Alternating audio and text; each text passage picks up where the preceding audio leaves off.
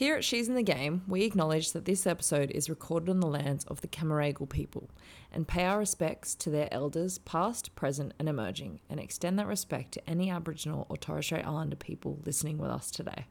Guys, just really quickly, I'm recording this post-editing, sitting in my lounge room. I just want to let you know that there are a couple of really random, super fun, like zappy or frequency, I don't even know what you call it, like maybe like 2 or 3 throughout the episode, and they just go for like literally half or a quarter of a second. But I just want to be transparent because I don't want you looking at your Spotify or wherever you listen to podcasts and think that there's something wrong with your app or there's something wrong with the headphones. I'm no audio editing wizard. I'm just a DIYer.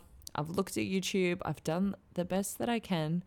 But just letting you know so you don't gaslight yourself or something, you know? Anyway, enjoy the app. It's really fun. We love Sophie, Devine. Hope you love the app. Thanks for all the podcast love. You guys are the best. Bye.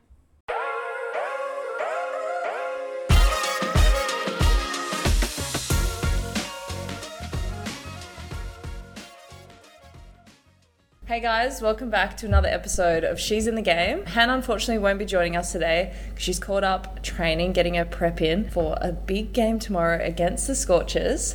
Speaking of Scorchers, please welcome our special guest, one of the world's most destructive all-rounders, Sophie Devine. Welcome, Soph. Thanks for the intro. No worries. Congrats on the win yesterday. How'd you pull up? Yeah, no, not too bad. We always know it's a tough game against you guys, especially at North Sydney as well. I think we were a little bit scarred from the Heat game earlier in the year where Grace pretty much just North Sydney is just notorious, isn't it? It's great as a batter, not great as a bowler. Yeah. I was thinking, because that short side was 55 metres. Yeah. And as I was walking, I'm like, I'm going to have to bowl to Soph here. Like, she's going to be loving this. So when we got you early, I was like, great. Then obviously Moons did bloody well. But, I mean... Yeah, it's always a good tussle, isn't it? Yeah. That's the cool thing about this comp is that any team can literally beat any team on the day, and that's what you want. Like, you don't want massive blowouts and stuff like that because no one likes that shit. No, it's good. It's cool. But thanks again for taking the time out of your rest day to sit down and have a chat with me. We'll get things started by chatting a little bit about your cricketing journey. For some background for our listeners, you grew up in the northern suburbs of Wellington, and then later on moved to Christchurch. What are your early memories of playing sport, and was cricket always the sport of choice growing up, or did you kind of dabble in everything? Like, tell me about the little rat bag. Well, that was certainly it. I think Kiwi kids are a heap like Aussie kids in terms of sport is just part of your DNA. Like, you're out as soon as sun's up, you're out there. After school, you're out there until you can't see anymore. So for me, that was definitely it. I grew up with a brother and 2 sisters. The 2 sisters were hopeless. They were too busy dancing and whatever else. Did you ever get dragged into that? Oh my gosh. So because both of them did dancing, Mum sort of tried to drag me along. I'll never forget, she dressed me up in this zebra leotard. Oh my God. And I was like, hell no. And so she tried to get me, they got to the studio, whatever it is, and they all got out, and I literally locked myself in the car and was like, I am not coming out, 1, because I'm wearing these ridiculous zebra leotard pants, and 2, I cannot dance. Oh my God, that was what could have been? Oh, well, not a lot. It's never too late. Well, people that have seen me dance, I feel like they probably need to wash their eyes out. But sport was just everything, everything and anything. It didn't matter what it was. I just wanted to play sport. I've always wanted to be an All Black when I grew up. It probably took me a wee while to realise that's the men's rugby team, and I'm a lady, so I can't quite play in the men's team. But it was just sport all the time. Cricket had always been a really big thing. My dad's always coached me. He's still playing now, and he's 60. Wow. I'm pretty sure he's nearly blind and can't move, but he still loves it. Not good under low light. Not good under low light or anything moving faster than about 80k an hour. But yeah, I used to follow him around. Like, I always remember going to follow him when he used to play club, and I'd be that little kid that's like sifting around the gear bags, trying everyone's bats and trying on all the gear. Trying on the bot. Doesn't everyone know? Please, I think tell me. Trying to fit a box in. Yeah. Like, well, there's nothing to fill it out. Well, like, I know, what's the point? Like, how do you run around in it? But Yeah, I just loved it, and obviously hockey as well was another big one. But honestly, just all through school, it was any sport I could play.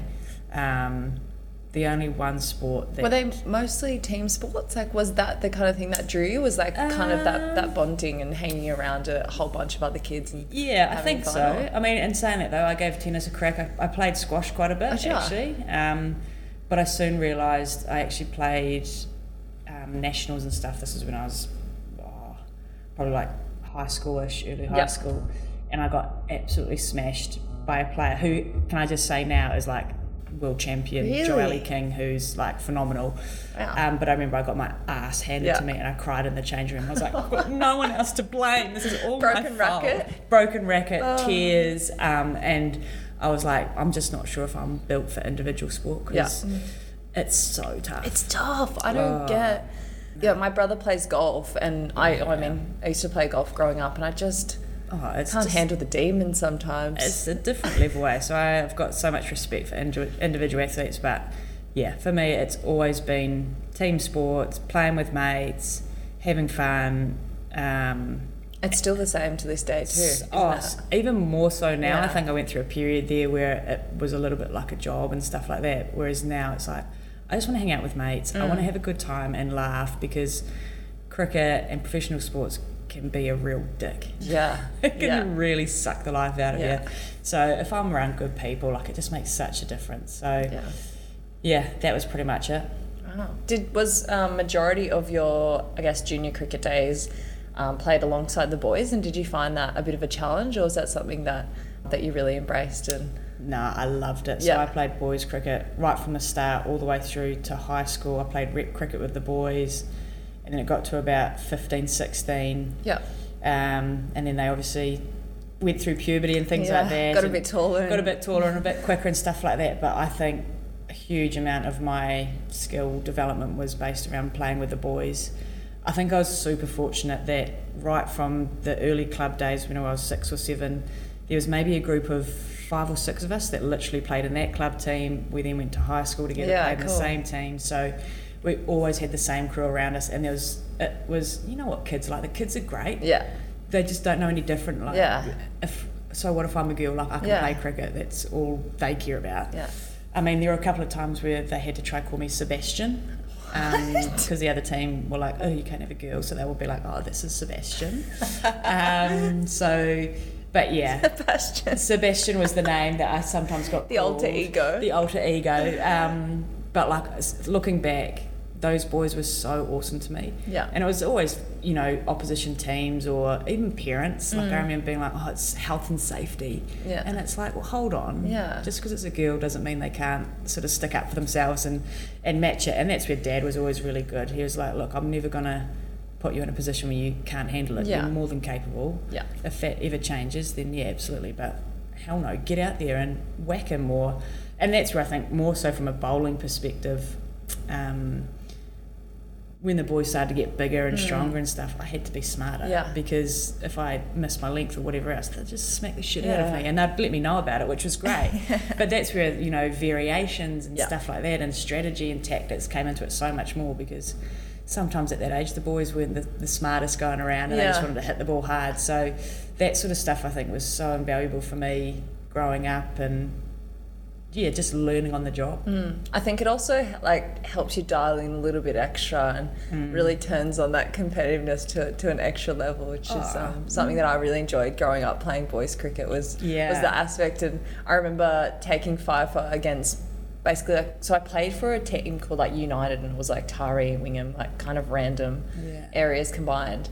And I versed Wingham, which is my hometown, and took FIFA against him, and it was just the best feeling. Like, I'd love to do some sort of research or study in terms of the female players that played boys cricket growing up and sort of seeing their trajectory, because I know a heap of them. Obviously Meg Lanning, I'm pretty sure Midge. I think there's so many people that would have played it that are now excelling in this field. It's cool to see. Like as you mentioned, there's definitely some pros to playing with the boys, but it's also really special to see the amount of like girls leagues that are developing, because obviously you know we've got so many more girls who are interested in playing, so yeah, it's still great to see all girls teams out there for sure. Oh, absolutely. Yeah, as I mentioned before, representing New Zealand for hockey, can you tell me about this hockey journey, and what was the point where you were kind of at the crossroads and had to choose between one or the other? Yeah, I guess always growing up, like I said earlier, I always played all sports, but hockey and cricket were always the two. They worked out really well. Yeah. Summer and winter sports. What position were you?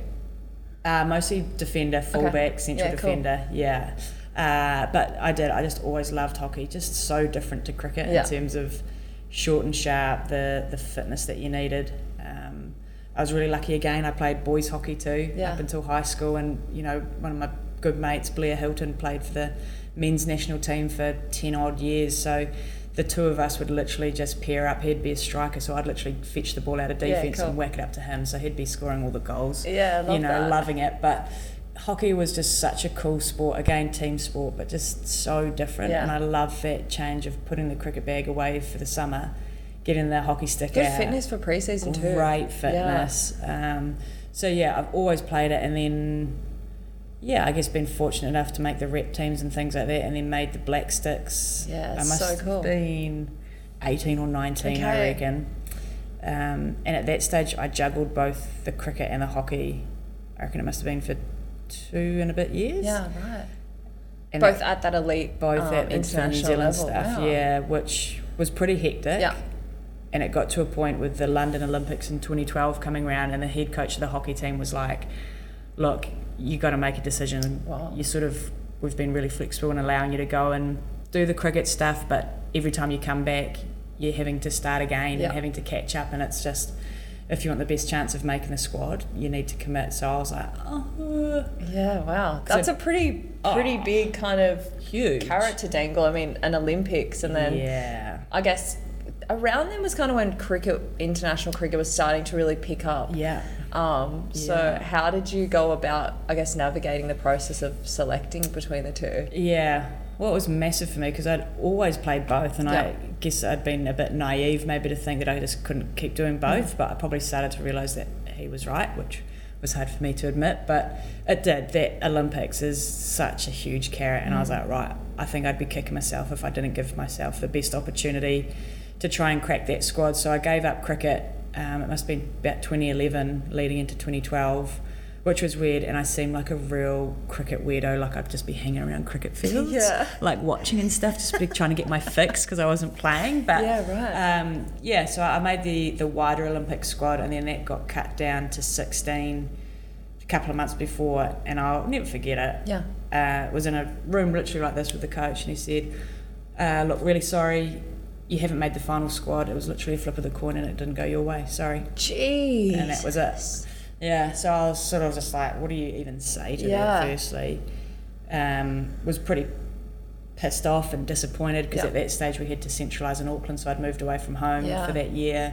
Put a lot of time and energy, giving up the cricket and everything. So I was pretty cut by it, but like so lucky, like literally a week or two later I got a phone call from the White Ferns coach being like, hey, so I hear you're not going, do you want to come to the World Cup in Sri Lanka? And I was like, well, I haven't really played much cricket, but from the ditch to the peak in a space of a week. Wow. So that gave me a real awesome, I guess, goal and purpose to work towards. And following that World Cup, the first New Zealand cricket contracts came in, so they were sort of wrapped around how they used to do it. You had to do a bit of work and it was sort of part-time, but I got offered one of those. There was only 4 at that stage.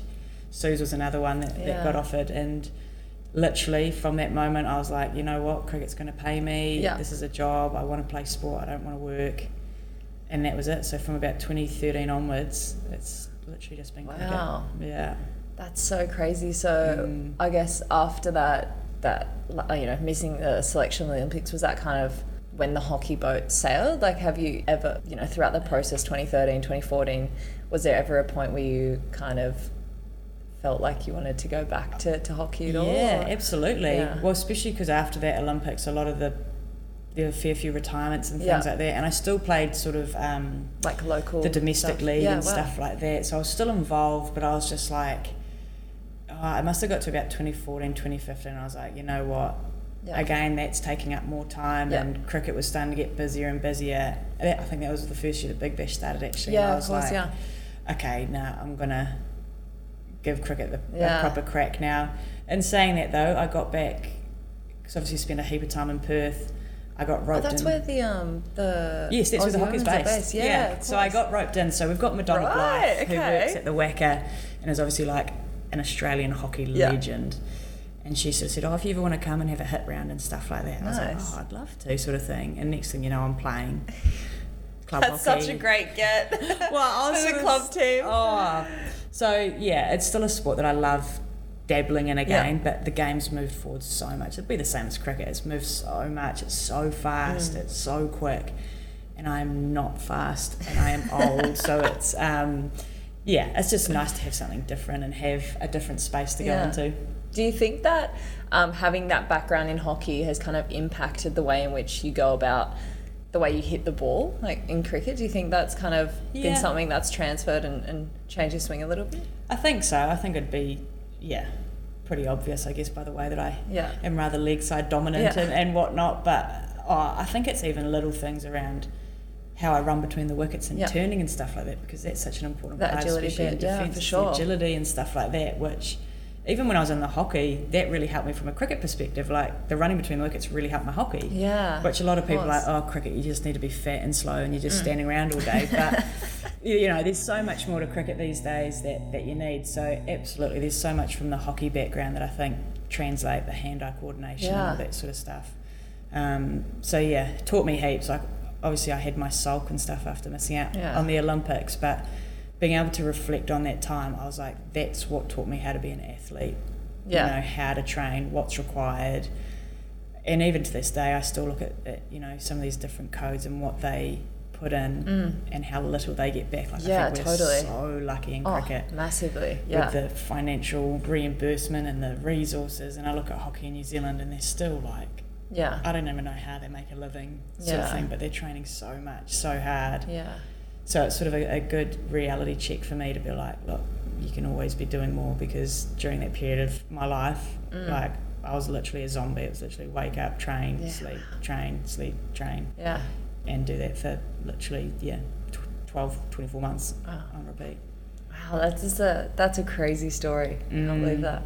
I guess we'll touch on some international cricket now. So when you were selected for the New Zealand team for the first time, you're only 17, and at the time, one of the youngest members of the squad. What was your experience like navigating that space as such a youngster and on the international stage? Yeah, I guess I was pretty fortunate that I'd played domestic cricket from a really young age, so I was really used to being around older people, adults, and things like that. So I probably had a bit of a look into what it's like, but. Whenever you make your international debut, though, it's just a completely different gravy. I don't think I spoke in that environment probably for about the first 2 years. I know, which is hard to believe now because I'm an absolute gas bag. But I think at that time it is you're sort of playing alongside idols and mentors and people that you've looked up to my whole life, and then to be playing alongside them, it was just sort of some pinch me moments. And it's funny even now talking, like, we played at AB Fields the other day, and that's where I made my debut, and we drew that game and we had a bowl off because that's what you did. Oh, this was before Super Overs. Who was I talking to? Do you want to explain a bit of a bowl off to our listeners so they can get a bit of an idea? It's a little bit village now that you think about it, but before the Super Over, if a match was tied, there was a bowl off. So each team selected 5 bowlers, and you literally had a free go at the stumps. You just had to hit the wickets. So it's sort of like a penalty shootout in football. Did this happen? I feel like I was chatting to someone. It happened in an indoor centre once. Oh, maybe not us. Probably in England, because it always rains in England. Yeah, but true. But like looking back on those sort of memories in that time. That is really village, isn't it?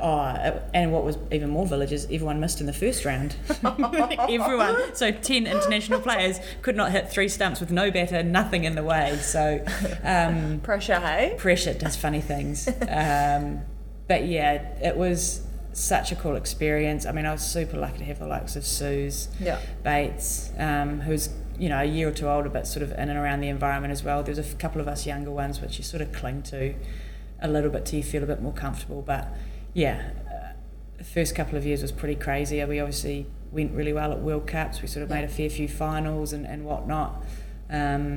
But yeah, I honestly was just like this little kid just hid in the corner, didn't want to say too much, was a little bit cheeky at times, as Sarah McGlashan can probably vouch to, but yeah, certainly, just like a dream, really. Yeah. Can you remember much from that first match? Oh, nah, not really. All I remember... You're mainly bowling all-rounder. 100%. Oh, well, mainly bowler or bowling all-rounder? Nah, like bowler. Really? Right. Yeah. I've got this amazing stat that I've batted in every single position in the New Zealand team. Really? From 1 to 11. Yeah. So, no, I was dead set a bowler those first couple of years. The only thing I really remember about that series was the horrific uniforms. Those were back in the days where it was literally big, like baggy wind sails, like massive. Because they would have only catered for the men's uniform. Yeah, for sure. Yeah, but that and the bowl off. That's pretty much all I remember. That is so funny. Did you get picked in the bowl off? Yes. Oh. And I missed. So you can just imagine the shame that was flooding over me. But so crazy. And playing against an Australian team, like I remember Catherine Fitzpatrick, that must have been one of her last. I was going to ask, like, can you remember some of the Aussies who were... Roltz was there, Stalaker. Wow. I'm pretty sure Shelley was in there. So, I mean, some absolute... Leah Poulton, I reckon, was in there too. So, just, when I look back and think, those are, like, iconic legends of the game globally. So, to think that I was around very early on, but playing against them, it's just sort of... quite crazy to think here I am now, a little bit older. Wow. Yeah. Many things to learn. I guess as a professional athlete, we have to deal with things like selection and injury and being on the road for long periods.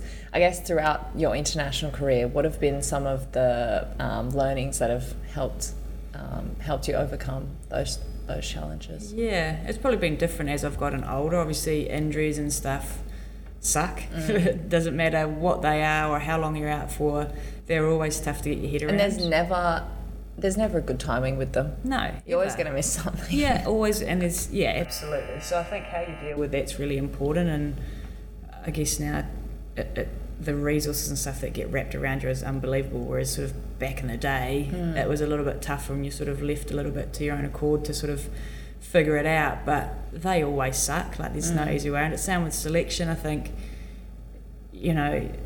I always look at how players bounce back from not being selected, and I think that's such a great representation of your character and your resilience and things like that, because there's going to be times where it's form related and there's going to be times where it's the flip of the coin. Yeah, the flip of the coin. So you just got to suck it up and keep thinking, what can I do for the team? And that's always been something massive for me is, what does a team need? Yeah.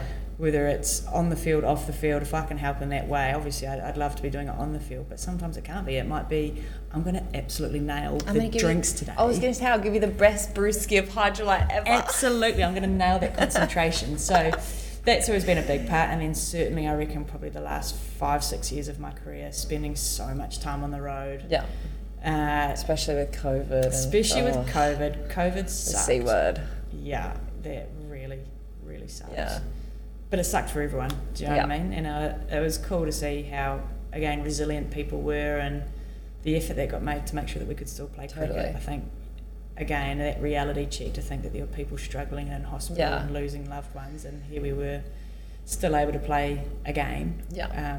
Certainly made you feel pretty lucky. So heaps of learnings around that, and then the mental health side of things for me is something that is so important. And as a youngster, I didn't think anything of it, like was never phased, couldn't really understand it, but certainly going through my own struggles, it's so important that you look after yourself as a person first and foremost. Like if you're not 100%, you're never going to be able to give as a cricketer or as a friend or anything else. So that's been a big learning for me. I've taken periods of time away from the game to get myself right, and that in itself has been really tough because I always just want to play. Like it's always, I just want to be out there and I'll be playing. So to pull myself out and make that decision was really hard at the times, but I knew deep down was the right one to make. And I'm super proud of the likes of, Millie Kerr. And obviously what she's been through, and then what she's been able to do on the other side of it with treading water. And it's so cool to see that conversation is slowly starting to become more normalised, because just because we're professional athletes doesn't mean we're immune to mental health issues or problems. So that's always a big one that I hope anyone that I come across, especially teammates and stuff, is they know that it's always person before cricketer, isn't it? Oh, like unbelievably, and it's really hard to sometimes get that across to people. Yeah, 100%. People have no idea. Yeah, especially people outside. It's like, well, you get paid to do this. You're so lucky, and it's like, yeah, I get that, but the people, the humans, like they're still going to feel and hurt and cry and get angry and all that sort of stuff. So that's always been a massive thing for me, is that caring for the person, because when they're happy, you're going to get great stuff happen on the field. That'll take care of itself. But that's been probably my biggest learning, I reckon, is caring for yourself in that mental health space. Yeah, no, totally. I can't agree more. Like, I think, like we touched on it earlier, the reason why we play team sport and cricket is because we have just such a great support network around us, and when we're caring for one another, I think it just creates an even more special environment. So I love that. I guess that kind of leads a nice little segue into a bit of leadership that I'd like to ask you about. You took over the leadership role for the White Ferns when Amy went on maternity leave. What was that experience like? You obviously would have been in and amongst leadership groups and had experience in that space, but what was it like to officially have the reins of the national team? I honoured and humbled and all those sort of words, but it's funny, like I never, I guess, had a goal to want to captain New Zealand growing up and things like that. Like I was always just so happy, and playing with Suze, who was captain for so many years, like I was always just like, I'll do whatever to help Suze in that space. And then I guess when that opportunity came up, I guess it was really cool that I was a little bit older. And I think I'd sort of learnt a lot about myself, but also been around different leaders and things like that. And then to still have Suze around as well has been massive. And, I still think she's one of the best leaders. And to have her there by my side through that phase, and then even when Amy came back, and to have, I guess, us as a tripod there, I think of myself as probably like the luckiest captain to have two former captains. And two brilliant people. And two just great people there by my side. It just made that whole transition and that whole, what could be a pretty intimidating role, so much more comfortable and easy for me to just be like, I've just got two legends beside me here who just want to help the team and help me. So, I certainly felt ready and just love that role and continuing to grow and to learn in that space. What do you think are some of the challenges, I guess, that comes with leadership, and how do you navigate that, I guess? Yeah, that's a really good question. I think the biggest thing for me that I've probably learned from it is you can't be everything to everyone.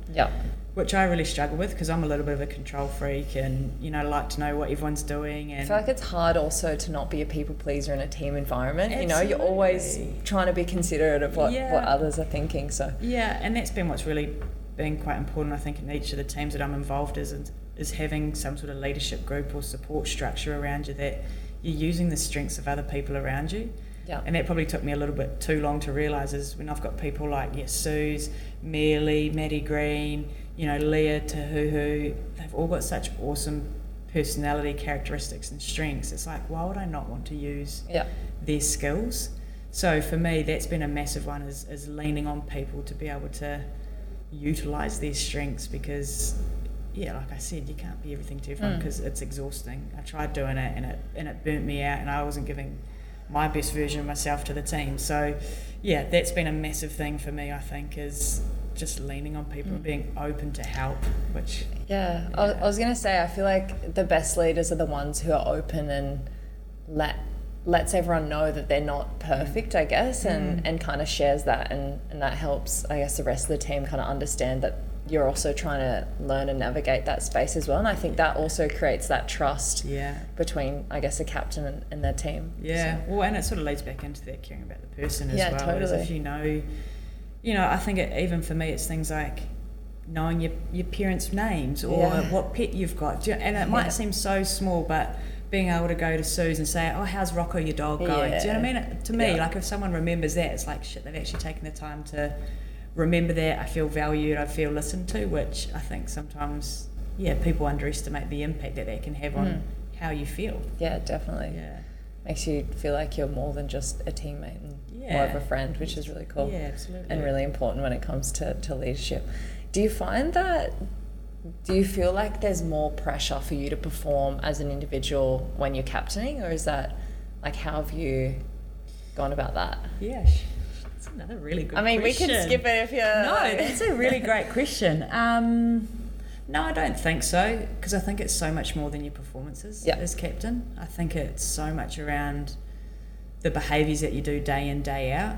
And this is probably more so with the White Ferns girls in terms of you're around them a lot more, and it's how you train, it's the conversations you have, and it's exhibiting those behaviours that you want others to follow. And again, I've learned from some of the best with Suze and Amy and the like, that it's their behaviours and how they are day in, day out that is going to have the most influence.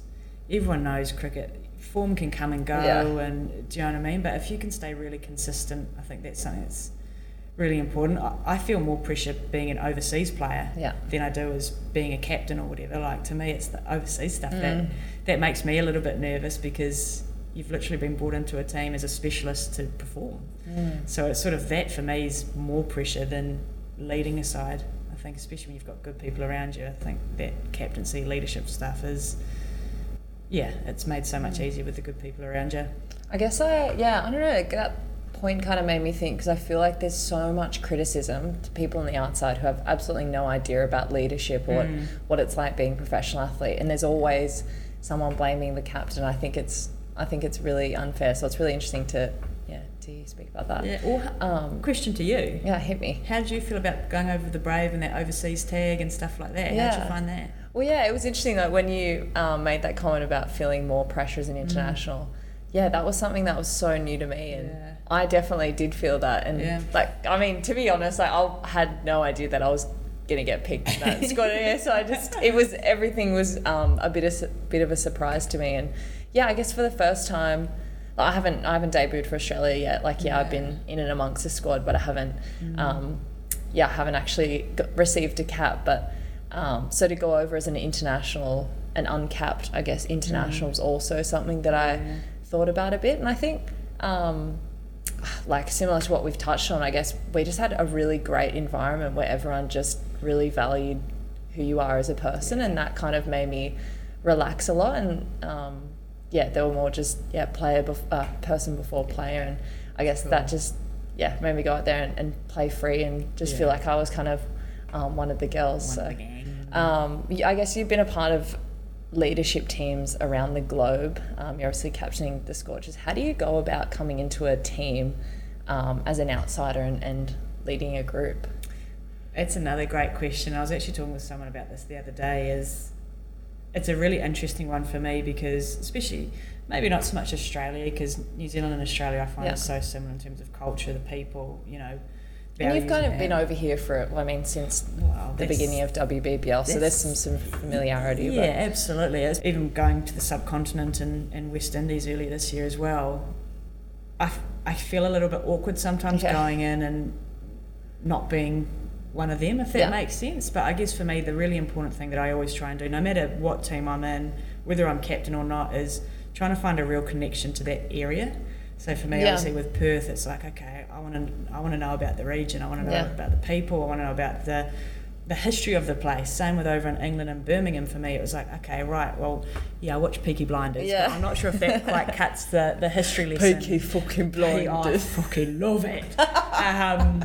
But do you know what I mean? Like, to me, that's really important. Yeah, for sure. To connect, I guess. To connect, totally. Absolutely. And then helping pass that on as well, because sometimes local players don't know that stuff too, or you've got players that are from out of the region or from different states that don't know about that. So for me, that's always a massive thing. It's like connecting to who you're playing for. Yeah. And as well, I get a bit sad that a lot of people talk about this franchise stuff's really transactional, that it's you just come in, you do a job, then you bugger off, you get paid, you're done. But to me, it's like I want to connect with who I'm playing for and what's the area and stuff like that. So that's something that I always really try and make sure I do, is connect to the place that I'm playing at, and to learn about the group as well and the culture. And that's really leaning on locals is really important for me. Like, I guess I'm really lucky that I've spent a lot of time around Perth and the WA girls, and when you've got the likes of people like Moons and Kingy and Chloe Papara is another big one that I can really lean on them to get the vibe of the group. Yep. Because I can come in with all these hotshot ideas, but it can fall so flat because it's just not the right thing for that group. So being able to almost test it on them guys and be like, what do you think about this? And they can be like, the fuck, you crazy ass Kiwi, like that is not a goer over here, sort of thing. So being able to connect with the local players, I think, is super important too, because I certainly found that a little bit previously as going into different countries, and what I think's funny is definitely not funny. So it's sort of, having people to be able to test that out for you is really important. One thing that I found really interesting as a international going over and playing for a new team, and I guess you would probably relate to this, like it's so interesting when you're back home, you're playing for your, like for instance, playing for my state, like I have so much connection and loyalty to the group. So when we're playing, like it's really natural for me to like, I don't want this to come across as bad, but it's really natural for me to feel really invested and really want to get the title. Whereas like, moving to a new team that I had no like connection with before, coming into it and going, all right, like, I just found it really interesting because I think about, like you said, that transaction, you have people like internationals coming from different teams and like, do you feel loyal and do you feel like you want to win this title? Yeah. And I feel like going and exploring the space and trying to connect with the area that you're in, your teammates, I think that's really important to kind of create that connection and initiative to like feel like you've had years with that team. Like have you ever had a thought like that, I guess, like going to a new team and be like, wow, I don't know, like I just think of internationals coming, I'm like, do you actually care? They probably do, but I'm like, you don't go through the ups and downs of pre-season with us. No, do you know what I mean? Absolutely. And I think that's what's really important though, is that, and I guess I can't speak for other internationals, but I do. I deeply care, but that as well comes back to me wanting to know about the place and wanting to make that connection and to understand what the players have gone through for 10 months of the year for a 6-week tournament. Do you know what I mean? Like, because they're the ones that are grinding it out. I'm literally just flying in and doing that. So for me it's about understanding what the team's gone through, what's gone before and things like that. But it's a great question. I'm going into a bit of playing stuff. Okay. You have got a reputation for being a player who can take games away in a matter of overs. Can you talk us through, I guess, your preparation routine leading up to a game, both physically and mentally? Yeah. You don't have to give away all your secrets, but I mean, an insight for the listeners and I. Yeah. It's funny you say that in terms of actually giving away secrets, because I'm like, I don't actually care. Yeah. And this actually goes back to the point around franchise and stuff like that. If I can help teach a local kid how to bowl a slow ball or how I bowl my knuckleball, I don't care if they've learned how I do it. If that's going to make the game better, then all for it. Like, that's going to make me better. So there's actually not too much. I think routine's really important. I've probably mixed and matched it a little bit over the years and stuff like that. At the moment, I've just got a real simple one with the batting. It's literally a couple of top hand drills, a couple of two hand drills, and that's me done. Like wanting to feel the ball in the middle of the bat, focusing on contact rather than outcome, but just keeping it real simple. And it's a funny thing because it's easy when you feel like you're in form and you're hitting the ball well. When you're not, I've done what I reckon you every go away cricketer's from done. your routine. You go away from it and you Yeah. train more and you think hitting more balls is going to help, or you go and find a different coach to maybe there's something out there that you're missing. But for me it's just trying to keep it as simple as possible and just to keep having fun out there. Like sometimes I can get so far up my own ass and stressed and worried and stuff like that, but at the end of the day you're there playing a game. Yeah. You're there with your Perspective, mates. hey? Perspective. Yeah. You know, it's just like there's so much bigger stuff going on in the world. So it's really trying to keep things simple, trying to keep them consistent, but trying to keep, I guess, my emotions really consistent as well. I think that's been really important, because I think when I was younger I rode, every high and low, and it was exhausting. So to just have that consistency across, I think is really important. Yeah. How did you go about navigating, I guess, earlier on in your career? Like you mentioned, you've batted in every single position in the order. How did you go about, I guess, that inconsistency with where you were, playing? Yeah. You just wing it a bit? Yeah, it is a little bit. I think at that stage of my career, it certainly was. I was like, I'm just so grateful to be here. Yeah. I'll bat and I'll do whatever you want me to do, sort of thing. but also trying to stick to your strengths in those roles. It's trying to do that. Whereas looking back now, I think I'm so lucky to have done that, because now I've got empathy for batters coming in at number 7 and they're expected to score a boundary off every ball. I feel that at the moment, like coming in opening, I'm like, I haven't done this since I'm 15 and I've been giving you guys stick ever since, and now I need to sit down. And that's the thing, like sometimes you just gotta have that perspective and realise it's not as easy as it looks, you know, from the sideline. So that's been a really cool thing for me, is actually being able to personally feel like, trust me, like I actually know what it's like when you're number 11 and you've got to save a game and you've got to keep out that opening bowler who's bowling rockets. Like, I get that. I'm shitting my pants too, because I was shitting my pants when I had to do it. So yeah, it's been really cool. It is, I think it's just keep going back to your strengths, whatever that role you've been put into. It's obviously, you're there for a reason. Yeah.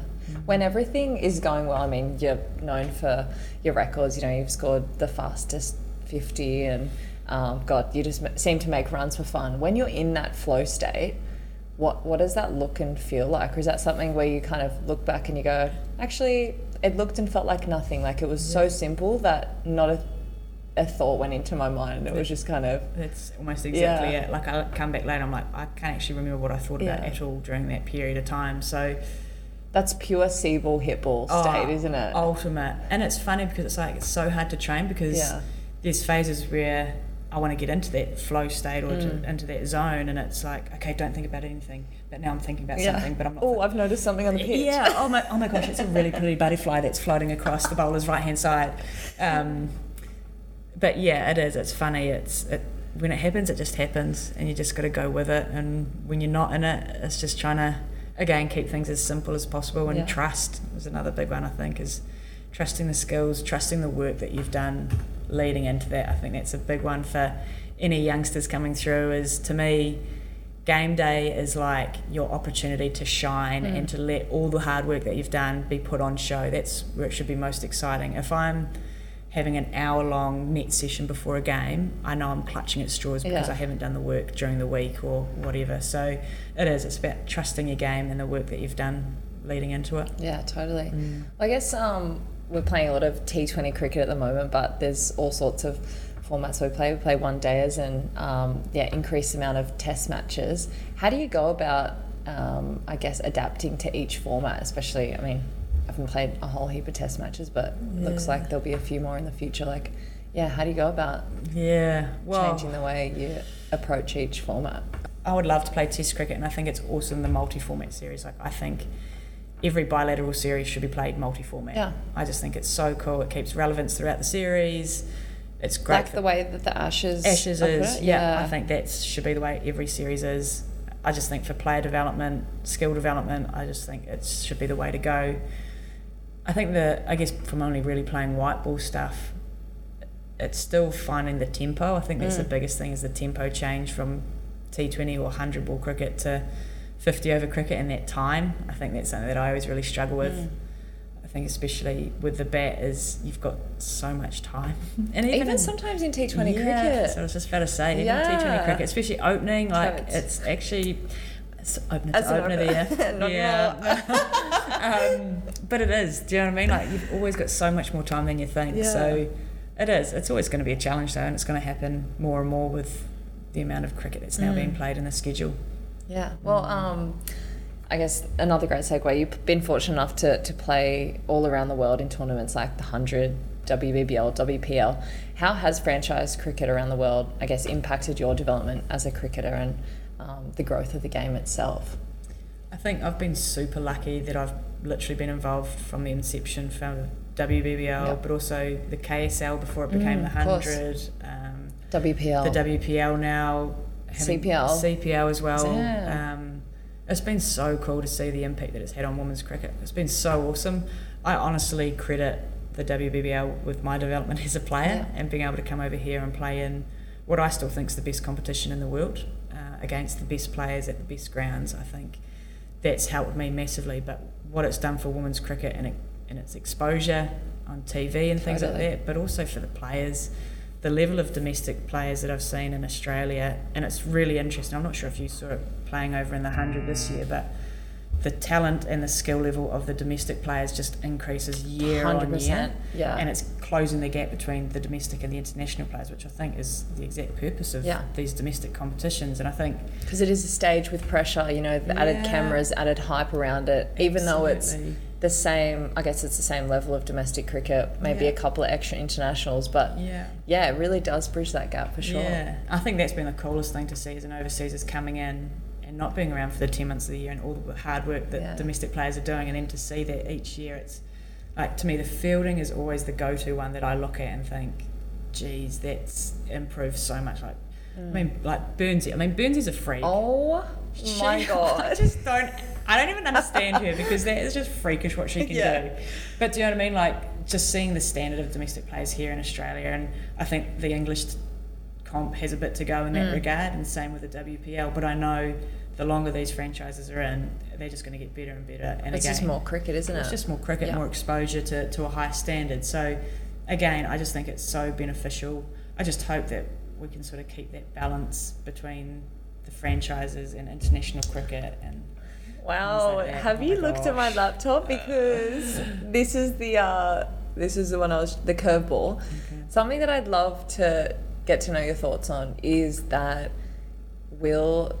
I guess there's a bit of talk at the moment about franchise cricket kind of taking away the desire to play international cricket. Like, what are your thoughts on that? I was at the pub last night chatting to a couple of mates, and they literally asked me the same thing. I'm like, you know what? I'm chatting to Soph tomorrow. I'm going to ask her, because you've obviously had experience playing all around franchise cricket and international.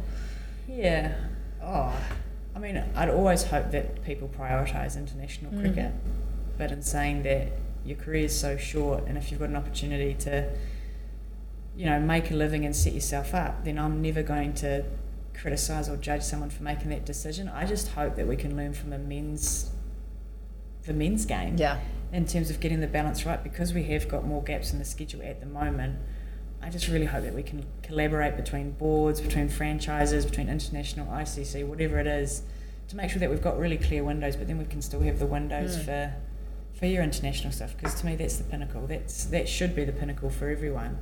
But it's just getting that right. And you know, I've got fears that people might get a bit greedy and you know, want more and more time, and whether it's franchises contracting players or whatever it is. But I certainly hope that international cricket is still the pinnacle for everyone, but also understanding that some people it's not going to be, and that's more than okay. And if they want to go play the franchise circuit, then that's cool too. It would be really interesting to see like a World Series cricket like 2.0 rise up, don't you reckon? Like that would be so crazy. Could you imagine just some like billionaire buying making their own international team and touring against other internationals? Like, I think there's it's kind of like it's a bit freaky to think about, like the future and the potential. It's also like really exciting because I guess, just to see the growth of the women's game, and even like the impact that cricket has on other sports, you know, and even like vice versa, the recent Soccer World Cup. And they're all trying to compete and have the best standards for their women. But I think that'd be really interesting. One thing that does worry me would be the like, I don't know, butts in the schedules, you know, like what if WPL decides they want it on October, November, or things like that. It'd be a couple of curveballs, but well, that's what I mean. That's where I hope people just sort of see the bigger picture, and it's because I guess their businesses at the end of the day. But you do hope that they see the bigger picture, and that there is, I think, currently there's space for everyone. There's space for competitions for everyone if they all play ball. But I mean, you know, I might be wishful thinking there, but I just think at the moment we've got the opportunity to almost set the calendar for everyone. Whereas the men's, I think, so jam-packed. You're never going to keep everyone happy. And the other thing as well, there's so many men's players out there. Totally. We don't have that same depth in the women's game at still the moment. Building. It's still building, so we've got the opportunity to hopefully shape it and sort of, protect certain windows and things like that. But who knows? I mean, I'm not an administrator and don't have much sway in that area. But and on some boards, so it'd be interesting to see. Like, I mean, it also moves so quickly as well. You know, like in 2 years' time, like what does the landscape look like? And then 5 years, because I mean, even in the last 5 years, I'm still I've been around for like 8 years, so I'm not like super young, but like the game has changed so much since I remember my first tour, like with state. I played for ACT and we headed over to Perth, and I remember like I wasn't on a contract or anything like that, but I got like a food allowance, and I thought that was the best thing ever, and I like screenshotted it and like sent it to one of my friends from school and be like, look, getting paid to play. And now I'm like, look at how much it's changed. And it just, in such a short period is just insane. So to think about from where it is now to, I guess a timeline of 5 years is just like freaky. It's scary what can happen. WBBL, night. Scorchers are playing some serious good cricket. Serious good? No. That's great. That's great English. Yeah. Scorchers are playing some good cricket away from home at the moment. How much is the side trying to finish up the top of the table to have some home finals? Oh, that's one of the main goals that we set out at the start of the season, was we wanted a home final. We obviously love playing at home like everyone does, but we know that the WAC is a really special ground for us, and having that experience a couple of years ago, we were able to have the home final at Optus Stadium. Yeah, I was going to ask, if you guys are at top, is it Optus or WACA? I think it's at the WACA. Yeah, sick. Yeah, cool. Which I think is just such a good ground for women's cricket. I love the WACA. Made my debut there. Did you? Yeah, that was where I screenshotted the food allowance. Yeah. The high roller. I certainly think that's been a big goal for us, and I just think that you get such advantage from finishing top and having a bit of time off. Obviously, the schedule's been pretty hectic this season, so absolutely, that's a massive incentive. I think finishing top and just being able to have a bit of a breather as well. So that's the aim for us going into the last couple of games. Obviously, a big one tomorrow against the Thunder, and then Stars at home, and then we're on the road for the Stadium Series against Adelaide at the Oval. Which what band is playing? Do you know? I don't know actually, because I know we've got Young Franco and there's Sneaky Sound System for Melbourne, that. but I couldn't find who was playing at Adelaide. No, I haven't seen anything yet. But like, that'd be cool. Yeah, it'll be awesome. I love Adelaide. I've always got a massive soft spot. Yeah, for that place and the people there. So but the Scorchers group's just been so awesome this year. Like, we've just got such a great crew together, and I think, like I've spoken throughout, it's so important to have good people around you, and we've been super lucky. You know, the draft, we were a little bit obviously a few curveballs. Lucky. Well, and it, to be really fair, was. It's not on you guys, it's on CA. Facts. Well, that's the thing. I mean, I know we copped a fair bit of stick, and it's like, how is it our fault at all? Like, Danny, I'm sure any other club, if they had the opportunity to get Nat Brunt, they would. But absolutely. So I mean, it's obviously been really fortunate the way it's panned out. But beside that, though, it's, to me, and again goes back to the point around connecting with the local players. Like, our local players have been awesome. Totally. And I like Chloe Ainsworth is my absolute favourite. Like, we call her Dozer because she's a little bulldozer, and she's been dozing the wickets up front. She's been going for a day. But to me, it's just seeing players like that develop and grow within a series, within a competition, that's been so cool to see. And I was actually talking to Kirby Short about it. To me, international players cancel each other out at these sort of leagues. Like, you know, you're all like for like in a sense. It's the domestic local players that are going to make your biggest difference, and if you can get those girls humming and performing, they're the ones that are going to win your games, not your overseas players. We might win you one or two, but it's the consistency of local domestic players performing that hands down is going to win your competition. So we just got a great group, and fingers crossed we can maybe see you guys in the final. Yeah, I guess we'll see. The top 5, 6 are really tussling it out, so we've got a bit of a tough run home, but it could make our game against the Thunder very interesting for the 26th at the SCG as well, which would be awesome. It would be really cool for it to all come down to that game. Like, because I think it'd just heighten everything and just make it super super special. The addition of the SCG. And anyway, I guess we'll see what happens. Also, I don't know when we're going to put this app out, either in the next couple of days or a couple of days after that.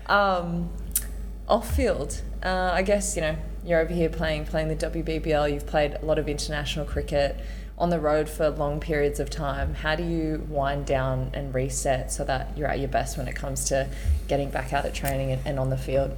Well, I really upset my teammates the other day because we had 2 days off here in Sydney, and I said, I don't want to see any of you beep for the next 2 days. And they were like, oh, do you not like us? I was like, I love you guys, but I need my space. And that's something that certainly as I've gotten older has become really important, and owning that it's actually okay to say no and I need my space. So for me, that's been really good. I used to play a lot of golf, but I've hardly played it all lately. Really? I know. Just too busy? Just too busy, and I feel like golf really takes it out of you sometimes. I don't know about you, but like when I play golf, I get back and I'm like, oh, I need a nap. Absolutely. You know? So sometimes you just want to actually have a rest day. Yeah.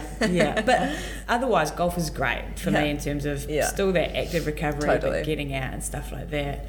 But just being able to switch off from cricket, I think is super important, because whether it's the captaincy or the leadership stuff, but your brain's always ticking over about decisions or strategy or tactics or whatever. So for me, having like cricket free days is really important, and getting away from the group, as much as I love them, it's super important that I get that space from them, so that when I do come back, I'm excited, I'm ready to go. So just time away is so important, and scheduling that in. I forgot to ask you before, and it's kind of like random in this segment, but I'm just gonna ask you anyway. Something that people might not know about you is that you have diabetes, and as a professional athlete, like having to already navigate a space of trying to train and prepare, deal with little niggles here and there, having that as kind of an extra challenge can be, challenging. There we go. Great sentence once again.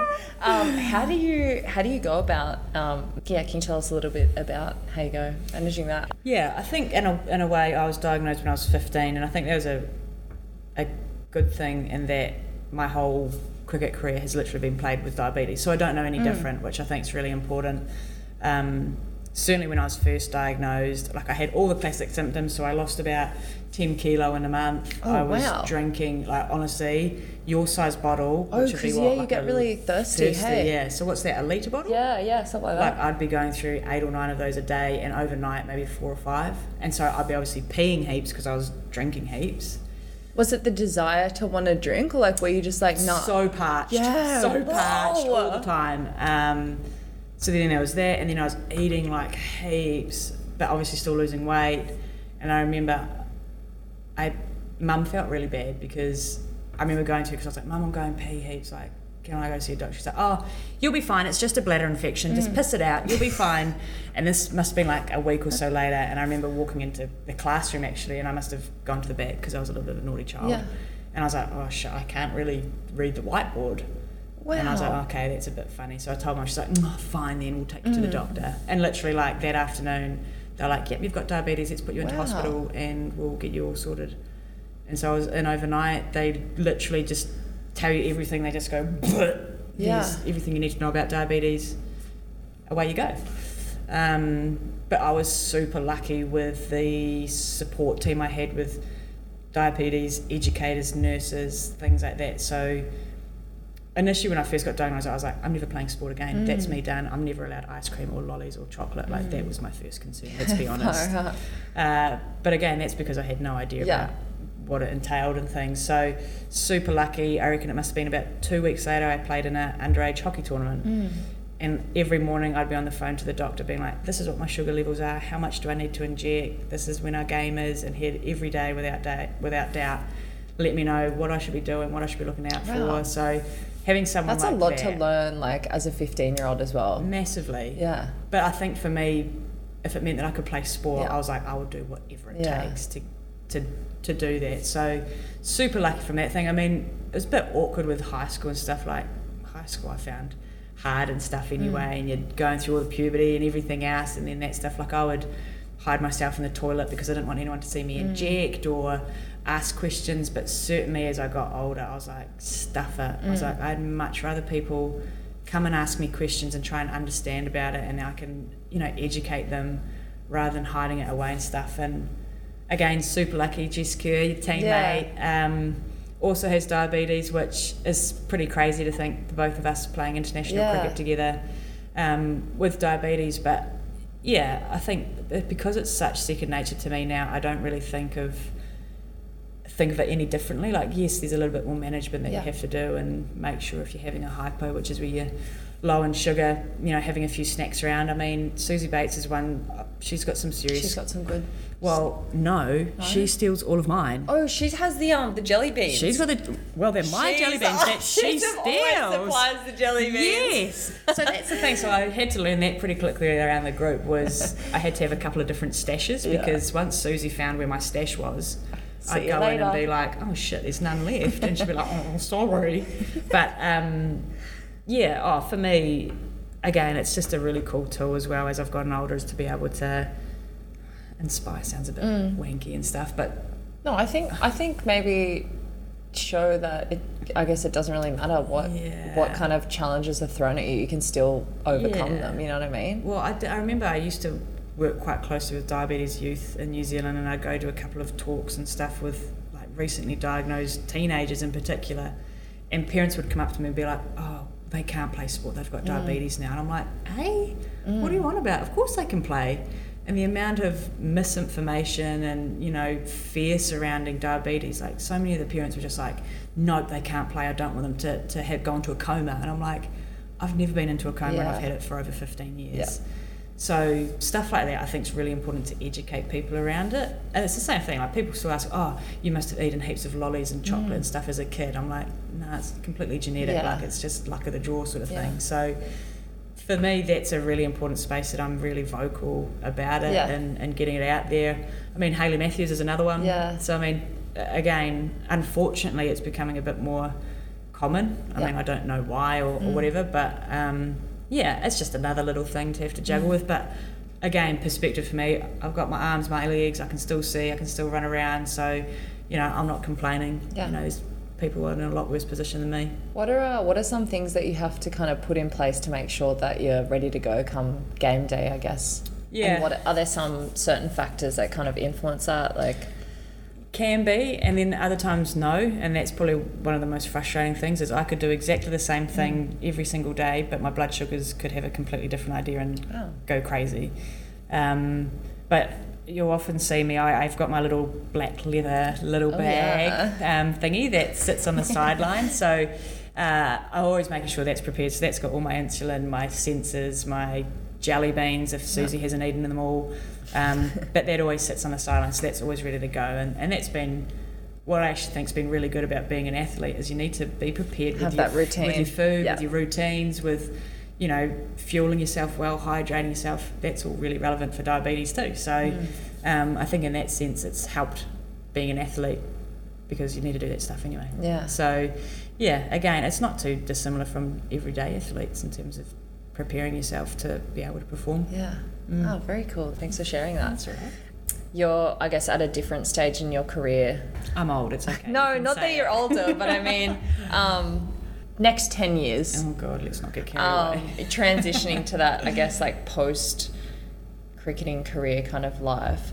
What things have you put in place to prepare yourself for that, for what happens after you kind of step off the pitch for the last time? I did read, and I don't know, I got stitched up before, but you were at uni, completed a degree, Bachelor of Arts majoring in sociology. Yes, nailed it. Thanks, Wiki. Great work, research. I think I was really lucky. I guess when I first played, cricket wasn't a career, so you had to prepare yourself. So for me, I was really fortunate. I got through uni really quickly and did that sort of before cricket turned as full on as it does, or as it is now. So having that degree in the back pocket, I mean, I don't even know how to spell sociology, let alone what the degree means, but I always thought teaching would be something that I could see myself doing. I love sport, and I just can't see myself not being involved in sport in some way. Well, I guess teaching and sport kind of goes to coaching. Is that something that you... Yeah, I think so. It's a funny one, because people have probably known that I'm sort of near the end of my career. I've sort of certainly asked that question a lot around the coaching side of things, and I feel a bit funny because I'm like, I'm the least technical coach, and I think I would be hopeless, because I'd just be like, just go out there and whack it. No technical advice at all. It's like, that's not going to help. But I certainly want to stay involved in a really weird way. I love managing. Yeah, okay. That control freak. Yeah, the control freak, the to-do list, the schedules, that sort of things. I've always thought being a sports manager would be sick. Oh, like I've worked with some awesome managers before, and I've just seen the influence that they can actually have on a group. And to me, like, I love talking about team culture and off-field and just doing cool stuffs away from the sports arena. So that's certainly something, I mean, I don't know how you'd get into it or whatever, but I certainly do. Just apply. Like, don't you know who I am? I'm just going to keep dropping my name into things. I'm just going to spam LinkedIn accounts. Yeah, whack them out. But yeah, I mean, I don't know. You know, I've talked to different people, and you know, some of the school of thought where you need to be prepared and start planning and start doing that, and then other people will be like, you'll be fine. Like, just whatever happens, you'll land on your feet, sort of thing. So hopefully I've got a couple more years left in me, but certainly wanted to stay involved in sport and any sport. I think you sort of mentioned it before, but the way women's sport's going at the moment, and they're all sort of battling it out and just trying to get better than each other, I just love it, and I love sport. I love women's sport. So any code I can be manager for. It doesn't just have to be cricket. I'll send out my email. I love that. I'll put it in the link in the description. Yeah, just look below. We heard your dad on comms the other game a week or so at the Wacker. Is that something that have you ever considered doing some comms work post career? I'd love to hear you on comms. Gosh. Again, I feel a little bit the same with the coaching stuff. Like, I feel like I'm a little bit too raw and a little bit too like. I think that's sometimes too, but I mean. Maybe. I mean, the thing that I think about with comms though, it's like if I was to do the comms circuit, it's like, well, I may as well be playing because they're on the road so much. True. They do such long hours, you know, and they do such great work. I was chatting to Marty last night at the pub, and I was like, damn, racking up the points, girl. Yeah, where I'm like, I might as well just be playing. Yeah. So, I don't know. I mean, I love doing like little wee bits and pieces here and there and on the sideline and stuff. Like, that might be enough for me. I don't know if, you know, things like that pop up, but... Sidelines with Soph. There we go. Oh, my gosh. Oh, my God. Every now and then. So I can have a bit of a life. Yeah, absolutely. And between my managerial roles for any codes, look below for my email and link. Oh, gosh. Oh, so good. Well, I think we'll wrap things up there, and I'll let you have the rest of your Arvo off. But yeah, thanks again so much for joining. I really enjoyed this chat, and good luck for the rest of the tournament. Thanks, Mato, and you guys too. Thank you.